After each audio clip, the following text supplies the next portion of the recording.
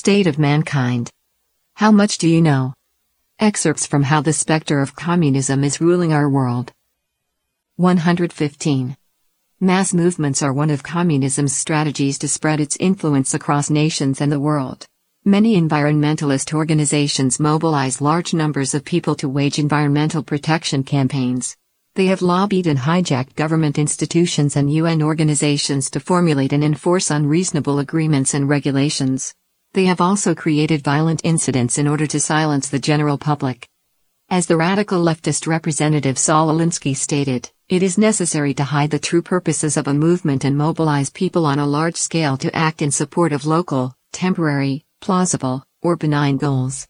When people become accustomed to these relatively moderate forms of activism, it is relatively easy to get them to act for more radical aims. Remember, once you organize people around something as commonly agreed upon as pollution, then an organized people is on the move. From there it's a short and natural step to political pollution, to Pentagon pollution, Alinsky said.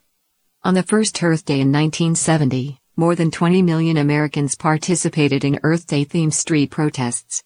Population control has become the method of choice to deal with environmental degradation. At that time, many leftist organizations in the United States decided to go where the people were. They took part in the environmental movement and advocated socialism as a means to restrict population growth.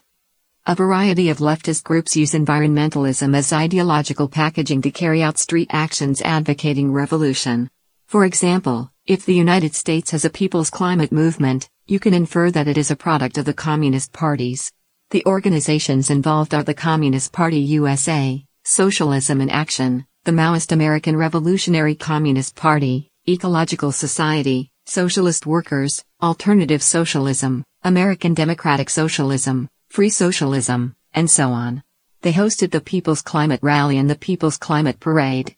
Slogans at these rallies have included institutional reform, not climate change, capitalism is killing the United States, capitalism is destroying the environment, capitalism is destroying the planet, and fighting for a socialist future. These groups, with a sea of red flags, have marched in many major cities in the United States, including Washington, D.C., with more and more communist and socialist elements to strengthen environmentalism. Greenpeace has made a full transition to Red Revolution.